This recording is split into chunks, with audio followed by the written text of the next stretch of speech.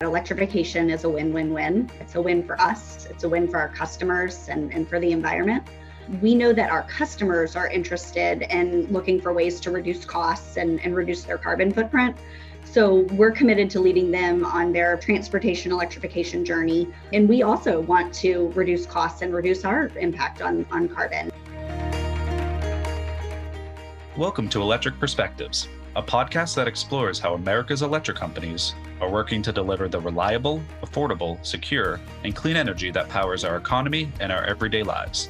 The show is brought to you by EEI, the Edison Electric Institute, which represents all U.S. investor-owned electric companies. I'm your host, Brian Reel.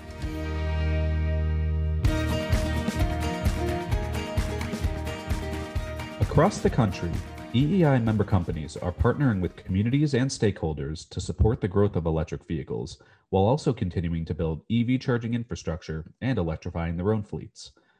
Transportation electrification is beneficial for customers and communities, and it can help drive deep carbon reductions in the transportation sector. National Drive Electric Week is September 25th to October 3rd, and we are reflecting on the substantial investments that America's electric companies are making in customer programs and infrastructure to accelerate the electrification of the transportation sector.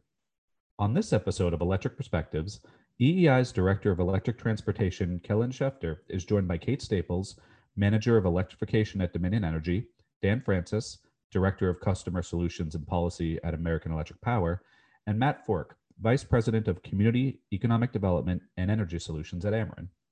They are here to talk about how electric vehicles are driving the clean energy transformation while providing benefits to customers. I'll turn it over to Kellen. Thank you, Brian.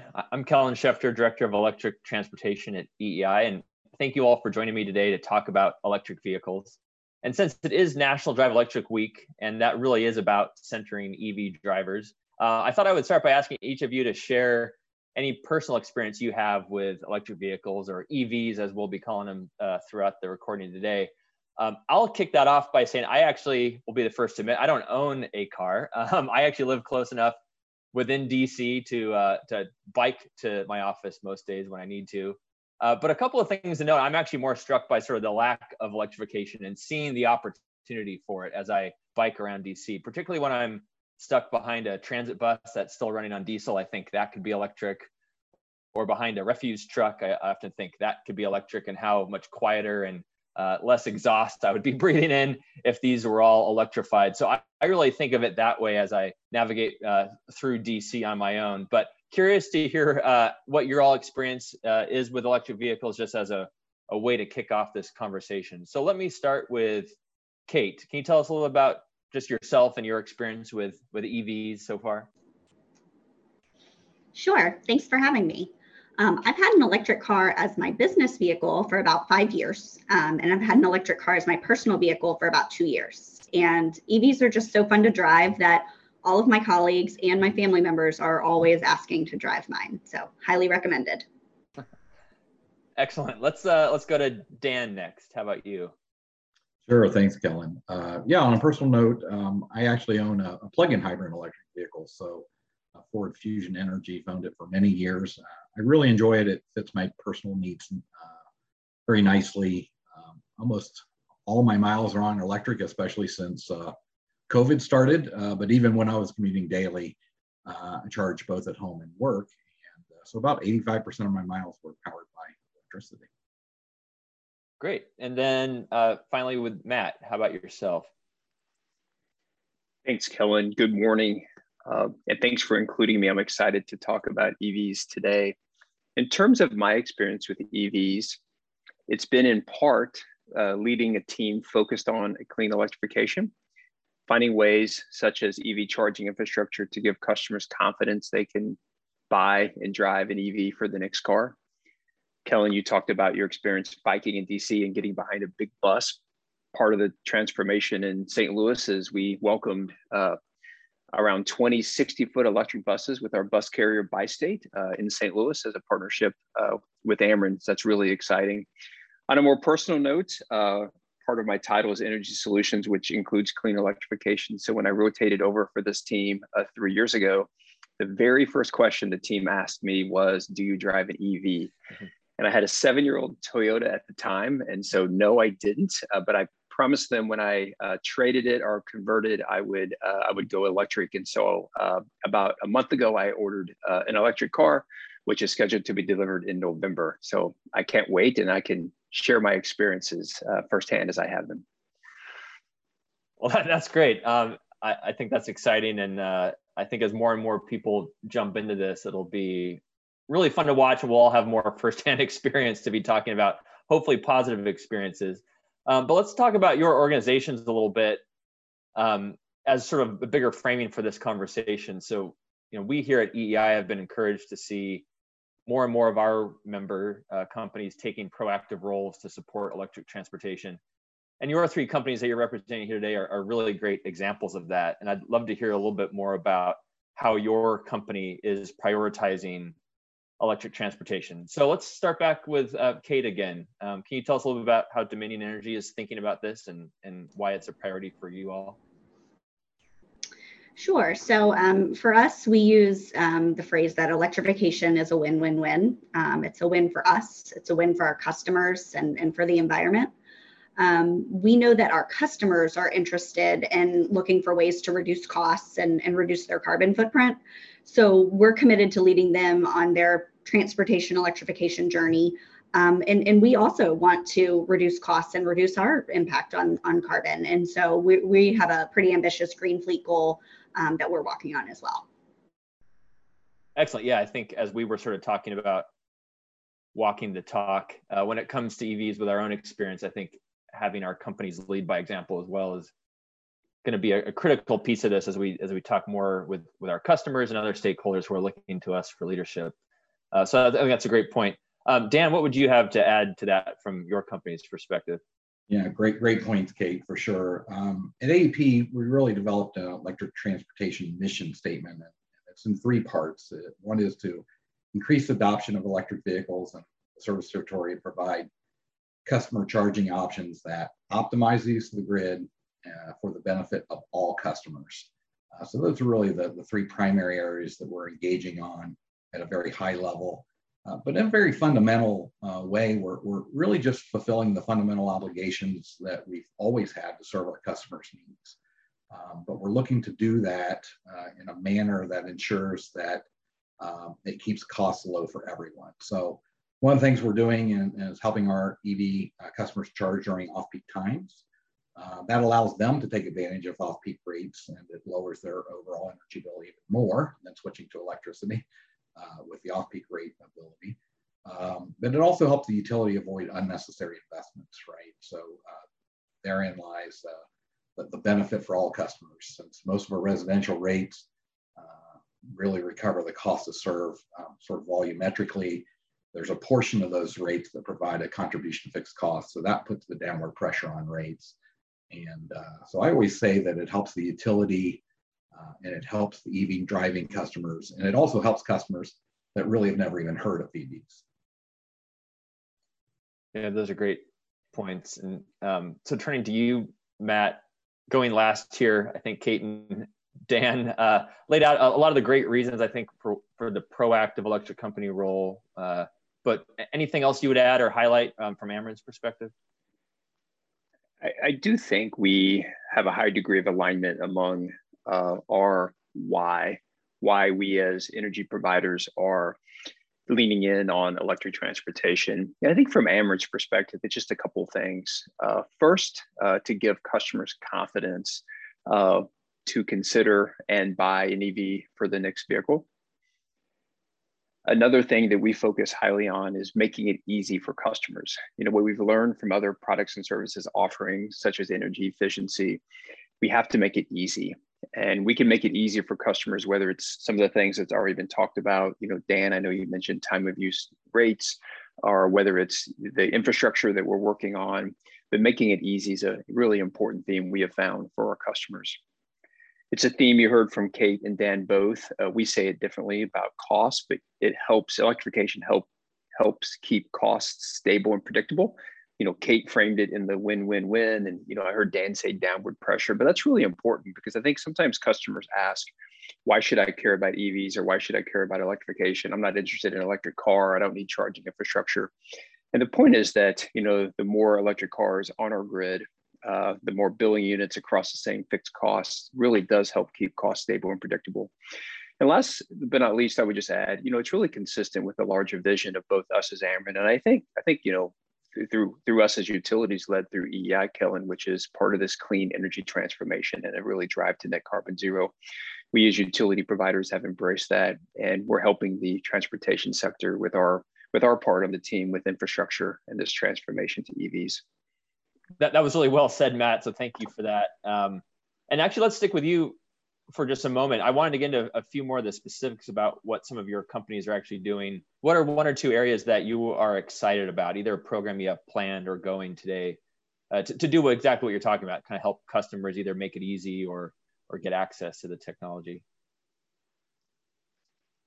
I would share two things we're doing today around electric vehicles. And the first is on infrastructure and the second is on policy. So let me just hit on both.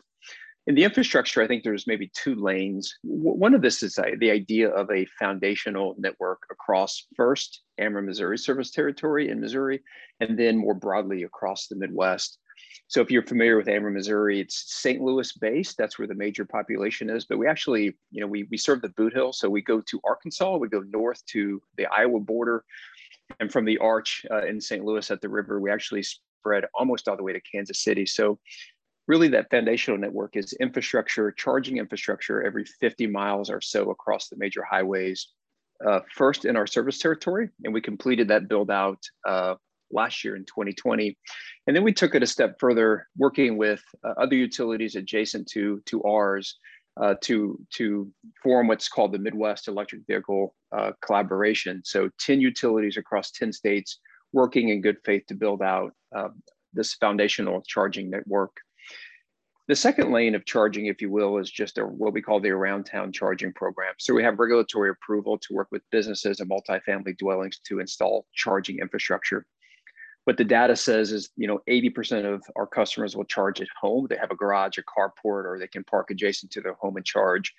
But that leaves a pretty big population, 20%, that really need charging at their workplace or charging at their multifamily dwelling. So we have regulatory approval to offer some incentives with the goal of 1,500 additional charge ports in our service territory. So that's the infrastructure piece. On the policy piece, we started local. We started with St. Louis City. So St. Louis City passed the first EV readiness ordinance in Missouri about 3 or 4 months ago. And the idea is any new building built in the city or any major retrofit will be EV ready. So whether that's conduit in a parking lot or whether that's a home that's just wired for their next electric car. And that's really been a model for other municipalities in the St. Louis region and beyond to think about how do they make ready for what's going to be happening with this EV transition. Excellent. Thank you for that. Let me go back to Dan now for a couple of areas or programs you have that you're excited about in your area, Dan. Sure, thanks, Kellen, and Matt. Those are great examples. There's certainly a lot to be excited about in this area for sure. But one of the areas that we're most excited about is working with our customers on transitioning their fleets to electricity. There's a lot of interest from our customers. There's also a lot of questions, and we want to be there to help them through that. Our reps are really now not just talking with our customers about their facilities and talking to the facility reps, but now we're talking to their fleet folks as well. So it's really a great opportunity to extend our dialogue with our customers and really help them meet their energy needs in a different manner. And it's really in a way that also helps them meet their sustainability goals. So I think there's a lot of opportunity there in working with our customers. One of the most exciting things about the fleet market is that you can see how quickly this can move to a tipping point, right? So first, these are very sophisticated customers, and they're focused really intently on total cost of ownership. We all know right now that EVs have a initial cost premium, at least for now, right? But fleet vehicles travel a lot of miles right out of the gate. And so they're able to experience those benefits of lower fuel cost and lower maintenance more quickly than sort of the typical passenger cars. So essentially, they're pulling forward those benefits. So when they do that cost benefit analysis, they always do, you're really seeing the benefits much sooner, and therefore the cost benefit comes out in a more positive manner. So, our fleet customers are really excited about those opportunities, and we're excited that they're excited. That's a great point. And I think it's something that really has changed over the last several years. I know many of us have been working on this issue for a while. So much of the focus early on, and I would say the modern EV era, really starting around 2011 or so, was on passenger cars, small sedans. And I think over really the last several years, as battery prices have come down, so much more of the different vehicle segments have sort of become within the realm of feasibility, right, for electric vehicles. And as Dan, you were saying, obviously the price premium needs to come down to make that upfront purchase easier. But that total cost of ownership piece, I think, is starting to become clear. And I think, as you said, more of these cost-driven customers will really look to the technology. So certainly something for all of us to keep an eye on, and that we're all excited about. But let me end back with Kate here on that question. Anything that you're particularly excited about that your company's working on, Kate, that you'd like to highlight for us here? Sure. So I would say we're also really charged up about fleets. So we recently filed a new program with our Utilities Commission in Virginia, a fleet electrification program. And one of the components of that program that I'm really excited about is the advisory service that we included, so that we can actually help customers make this transition. Because we also think about it as a fleeting opportunity, because some of these vehicles are on the road for 12, 15 years. And if we aren't helping our customers make the transition, the next purchase cycle, they may not do it until the next one. So, we're really looking forward to really accelerating those conversations with our customers. Great. And let me go back to a topic that, Matt, you mentioned around making sure drivers can make those trips in an EV across your territory and really beyond, thinking about your whole region. I know this is a topic that all three of you have been worked on. So let me go back to Kate for this one first. How are you thinking about that public fast charging need for longer distance travel? Is there anything in particular that you all are working on today that you wanted to highlight, and how you're addressing kind of that need of the market? Yeah, so we know that 80 or 90% of charging is done at home, but we also know that public charging is just critical to making an electric vehicle work for passengers and, of course, for fleets. So we started offering some rebates for fast charging a couple years ago. And, we certainly wanted to offer an incentive for more charging infrastructure, but the real key to that program is us being able to get detailed charging data from those fast chargers. And that's going to help us develop future programs so that we can be more strategic about deployment, making sure charging stations are in the places where people need them. And also, similar to what Brian was talking about, looking at the impacts to the grid and trying to make sure that we're really integrating the fast charging with the grid in the most prudent fashion for our customers. So I'm excited about that. Yeah. So Dan, let me ask you to build on that. What is the problem that I think our companies are trying to solve here? To put it maybe in a sort of devil's advocate position, why isn't it that just DC fast charging stations are popping up, or organically, if you will, through charging or through gas stations or anyone else that wants to build them? What are kind of the barriers that our companies are trying to address here? Yeah, it's funny you mentioned that, Kellen, because a lot of people that aren't familiar with the EV ecosystem sort of come at it from the internal combustion engine, the ICE equivalent, and they say, where am I going to charge my car? Where are the chargers? Well, what you find out very quickly, as we all know, is that you charge them where you park and you charge them at home, and you leave your house every day with a full tank essentially, and with 200-300 mile vehicles being driven, being produced right now, being driven around. You don't have a need to stop for the filling station model, right, on a daily basis. However, you do need that when you go on long distance trips, right? So that's really where the Electric Highway Coalition comes in. The essential purpose of that coalition is to make sure there's at least a fundamental infrastructure of the level 3 DC fast chargers out there.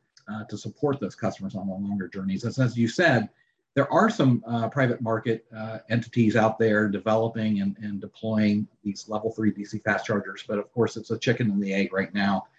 In essence, there's not enough vehicles to support the DC fast charging market in all areas. And of course, without that DC fast charging market covering all those areas, then there's a disincentive for customers to consider EVs because they can't consider them as their primary vehicle, right? So as we consider sort of how to address that issue, we quickly realized that even as large as AEP's service territory is, our efforts weren't going to be sufficient to meet the needs of most of our most of our customers that are traveling. I guess I use the example, there's not a lot of people that travel from Fort Wayne, Indiana to Roanoke, Virginia, both in our service territories, right? But there's a lot of people that start, traverse, or end their journeys in those areas. So it's really important to recognize the needs of the customers, and it quickly led us to understand that we needed to help meet, in order to help meet the need, we really needed to work with the other utilities that flood our service territory. And so that really was the beginning drivers for what the Electric Vehicle Coalition has grown to be. So, our members are accomplishing that objective and building, really supplementing and filling the gaps in different manners. And it's really consistent with our policymaker and regulatory expectations of what a utility role should be in that space. I'll tell you, being a multi-state utility, AEP has simply learned that you can't determine one approach and staunchly stick to that because each jurisdiction is different. So it's really just important to keep your eye on the end goal, but understand you're going to have to work in different ways to accomplish those goals. So that's what our members are trying to do. I want to come back to that policy question in just a moment, but Matt, just to turn back to you for a moment on sort of thinking through the long distance travel, anything you'd add to what Dan said and what you said earlier around kind of that need to make sure we're covering the major corridors? Any other thoughts you'd want to add? Maybe just to reiterate, maybe 2 points, Kellen. First, it is about giving customers confidence from our view, from Ameren Missouri's perspective. It's about communicating to our customers the confidence that they can look at an EV for their next vehicle and know that when they want to get from St. Louis to Kansas City for a soccer weekend, or from St. Louis to Denver, up to Detroit, over to Indianapolis, that foundational network will be in place, and communicating to our customers that. And I think maybe the other point too is, at the end of the day, we are infrastructure companies, and we are more specifically electric infrastructure companies. Ameren Missouri has been able to make, I would say, a business case to regulators in Missouri that the foundational network makes sense, and instilling that confidence and talking to our customers about confidence to consider an EV for their next car. And some of the things we talked about downward pressure, or how Kate put it with that win-win-win, that to the extent we can attract more EVs and more EV charging on the network, that's good for all customers. To me, that's how the infrastructure connects back to, the business case and what we do at the end of the day, which is, provide, safe, clean, and reliable energy. Great. And let me then transition to the policy discussion that I think Matt and Dan, you both mentioned. And just for a little context there, I did mention, early on the modern EV era, if you will, we sort of mark as December 2010 when the Chevy Volt and the Nissan Leaf hit the market. And EEI certainly was excited when we hit 1 million EVs on the road in the US. And we hit that in the end of 2018. So that took about, 8 years to really get to 1 million EVs on the road. And now we expect, although some of the reporting lags a bit, that we've surpassed 2 million EVs on the road as of probably sometime this month, or maybe a little bit later. So, essentially looking at maybe 3 years to hit 2 million. So certainly we're seeing things accelerate. And certainly a lot of, more automakers making announcements that this is the path they're heading down. We've seen the Biden administration set aggressive goals for that as well. And we're, of course, also encouraged. We've seen commissions across the country that regulate our members, the electric companies, to approve programs that would allow electric companies to take more proactive roles, as we've been discussing, investing in charging infrastructure, whether that's through rebates or make-ready equipment or whatever the case may be, doing more proactive education and outreach through advisory services like Kate mentioned and other activities. So really encouraged by that. And, as we look to 2030, EEI a few years ago projected we maybe get to 18 or so million EVs on the road by 2030. Of course, if these policy aspirations play out, it could be quite a lot more than that. But that does come back to sort of the policy question that I wanted to ask you all about. The electric vehicles on the road are not distributed evenly. Of course, they go to certain markets more than others. A lot of that is a policy question.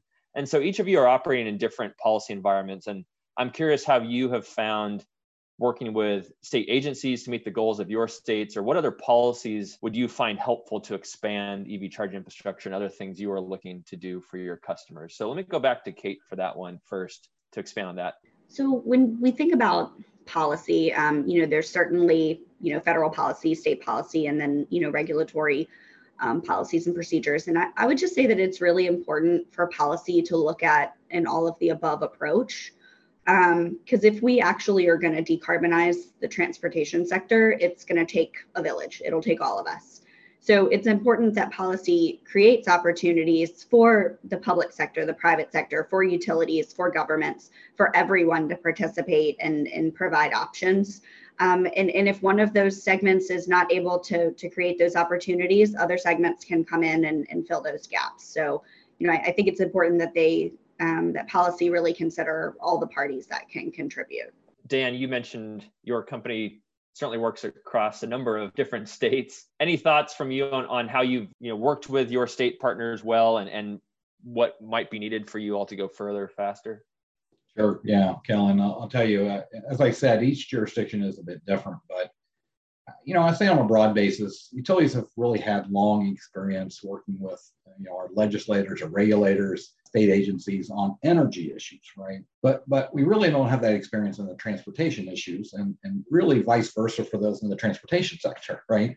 But with electric transportation, we have these two very large infrastructure industries that are really interacting in fundamentally new ways. It's interesting, there's some significant policy similarities with respect to things like federal oversight on interstate infrastructure, significant state regulatory involvement, siting issues, long-term planning, heavy capital projects, things of that nature. So there's a lot of similarities.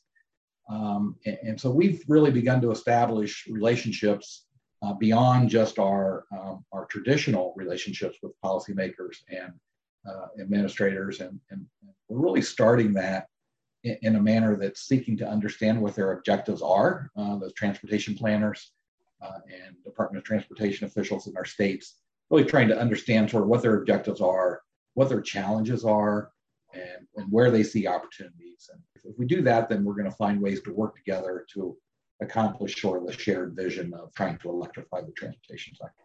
Great, thanks, Dan. And Matt, for you, certainly a lot of ways we could discuss of, local partnerships and working with state and local agencies. You had mentioned, I think, St. Louis with an electric bus program. Do you want to expand on that at all, or maybe just talk more broadly about how you're working with some of the state and local policy leaders? Yeah, Kellen, maybe I can do both. From a big picture policy, you had mentioned, to kind of tease this question, that some states have zero emission and so there's more inventory maybe going to those states. The primary reason that we thought about a Midwest electric vehicle charging collaboration was, again, to give our customers confidence beyond our service territory, beyond Missouri's fences, so to speak. But a secondary reason was to, kind of send a signal to automakers that, while Missouri and I think all, but I don't want to say a blanket statement, many of the 10 states that are involved in the Midwest collaboration are not zero emission states, that we are really leaning into EVs. And we have the fundamental infrastructure in place, and that's important. So, getting a fair share of inventory, so to speak, in the Midwest and in Missouri is important because our customers are looking toward that. I really like how both Kate and Dan framed it. Kate, I remember, her words, it's a kind of an all of the above. And I agree with that. I put it slightly different. It's not a one size fits all. Sometimes there's like template legislation that, state legislatures could think about. And I don't necessarily think that's true here, nor do I think it has to be true. I think each state and each service provider within their jurisdictions can look at their state, legislature and public service commissions, and even their local governments, as we did with St. Louis City, and think about where the opportunities are. And Dan, I think you used the words, work together. I had in my notes the word partnerships, and I do think maybe non-traditional partnerships, be it with some of the environmental groups that maybe we disagree with on some issues, but we can definitely agree with on clean electrification and EV infrastructure, whether that's automakers, which maybe we never had a relationship with in the past. So I think the spirit of partnership can drive policy. And I think that's an important connection.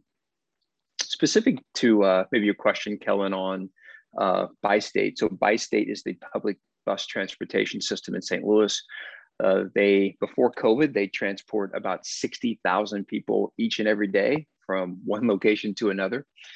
And working with them to implement or to start to bring in new electric technology, starting with about 20 electric buses, 14 60-foot buses, and the remainder being 40-foot buses. And back to infrastructure, we worked with them to upgrade a substation that would serve their charging location and the surrounding businesses. We worked with them on an innovative in-route charging station where they can get about 25% additional capacity and about a 15-minute plug-in charge at a high-capacity charger to help them at a centralized location to help them complete routes and give them confidence. We're learning a lot from that. And I think, Dan earlier in the podcast mentioned fleet electrification. I do think that's a huge opportunity. And these early experiences with, which I think all of our utilities are having for Ameren, Missouri with Bi-State, what we learn from that can easily then be applied to other fleet and other customers to help that experience be even better and easier. Great, well, thank you. And I want to draw on the electric bus experiences because I think that is certainly an area we're going to see grow quickly, particularly if there is more federal funding for zero emission buses, for example, as we hope. So let me ask just a final question for each of you, because I know we're running a little short on time. I think a lot of our listeners will be, your peers in the electric company who are thinking about their own electric transportation programs or thinking about electrifying their own internal fleet operations. Any advice you would give, just a couple of things quick off the top of your head for your peers in this space who are thinking about expanding or building on their programs? And I'll start with Kate for that one. Any advice for your peers, Kate, in your experience so far? Yeah, so when I started in the electric transportation role at Dominion about 5 years ago, one of the first conferences, or it was more of a work group that I went to, actually was in DC at EEI's offices. And, I picked the brains of a lot of my new peers. And someone told me, if you have $1 in your budget, to spend it on education. And so that would be my advice, but I'll go a step further and say, if you can, try to do a ride and drive. We've learned a lot from our customers at Ride and Drives. We call it getting seats in seats, and folks really learn about the electric transportation experience and get to feel the fun that an EV is, and they see how easy it is to charge it. So that would be my advice. Great, that's excellent. Thanks, Kate. Dan, what about you? Yeah, that's a really good point, Kate. I thought of it as well as sort of look outside yourself. There's a lot of benefit to be gained from listening to folks like EEI and EPRI. And there's other consortiums as well at a national or even at a regional state level. They're really great sources of information. The ET industry is really starting to come together in its own little ecosystem, including utilities, auto industry, public sector entities, and others. And they're really all working to transform these two industries, that is the electric sector and the transportation sector. So I think that's one point. The other thing I say is, be prepared to walk the talk. If you as a utility aren't actively transitioning your own fleet, I know most are, through doing that and establishing infrastructure to support it, you're able to be more credible with policymakers, regulators, and your customers themselves. If you don't gain the experience firsthand as to what this is like, to own electric vehicles, charge electric vehicles, you're not going to be in a position to advise others. So look to extrapolate from your own experiences. The last thing I'll mention is that realize that we're still really in the beginning days of the electric transportation movement. Despite all the activities, things are going to continue to evolve as they always do. Policies are going to change, business models are going to come and go, and companies are going to rise and fall. And this happens in sometimes unexpected fashions. So I just think it's important to remain flexible. Thanks, Dan. Yeah, I think that's great advice and a good reminder for all of us. Matt, last word to you. Any thoughts of parting wisdom to your peers who may be listening around getting going in electric transportation and how to lead in this space? Yeah, thanks, Kellen. I think this was the hardest of the questions, by the way. Giving advice. So I frame my advice not only to my peers, but back to me, myself, my team, and to Ameren. And I think I would say two things. First, think big. Think beyond our service areas. Think beyond our normal partnerships and customers. So think big. And then maybe the second bit is think partners or think partnerships. I love the quote that reads something like, if you want to go fast, go alone. If you want to go far, go together. And I think partnerships in this space, untraditional partnerships, be it among collaborations of the Midwest or like the network that is formed, the Highway Coalition that's been formed, or whether it's partnerships with manufacturers or who knows. But I think those think big, think partners, maybe would be the two bits that we keep thinking on, and I may offer others, Kellen. Well, I appreciate that. And I think that's a great way to end it. So I thought that was an excellent, really timely conversation just in time for National Drive Electric Week, of course. So thank you to Kate, Dan, and Matt for joining today.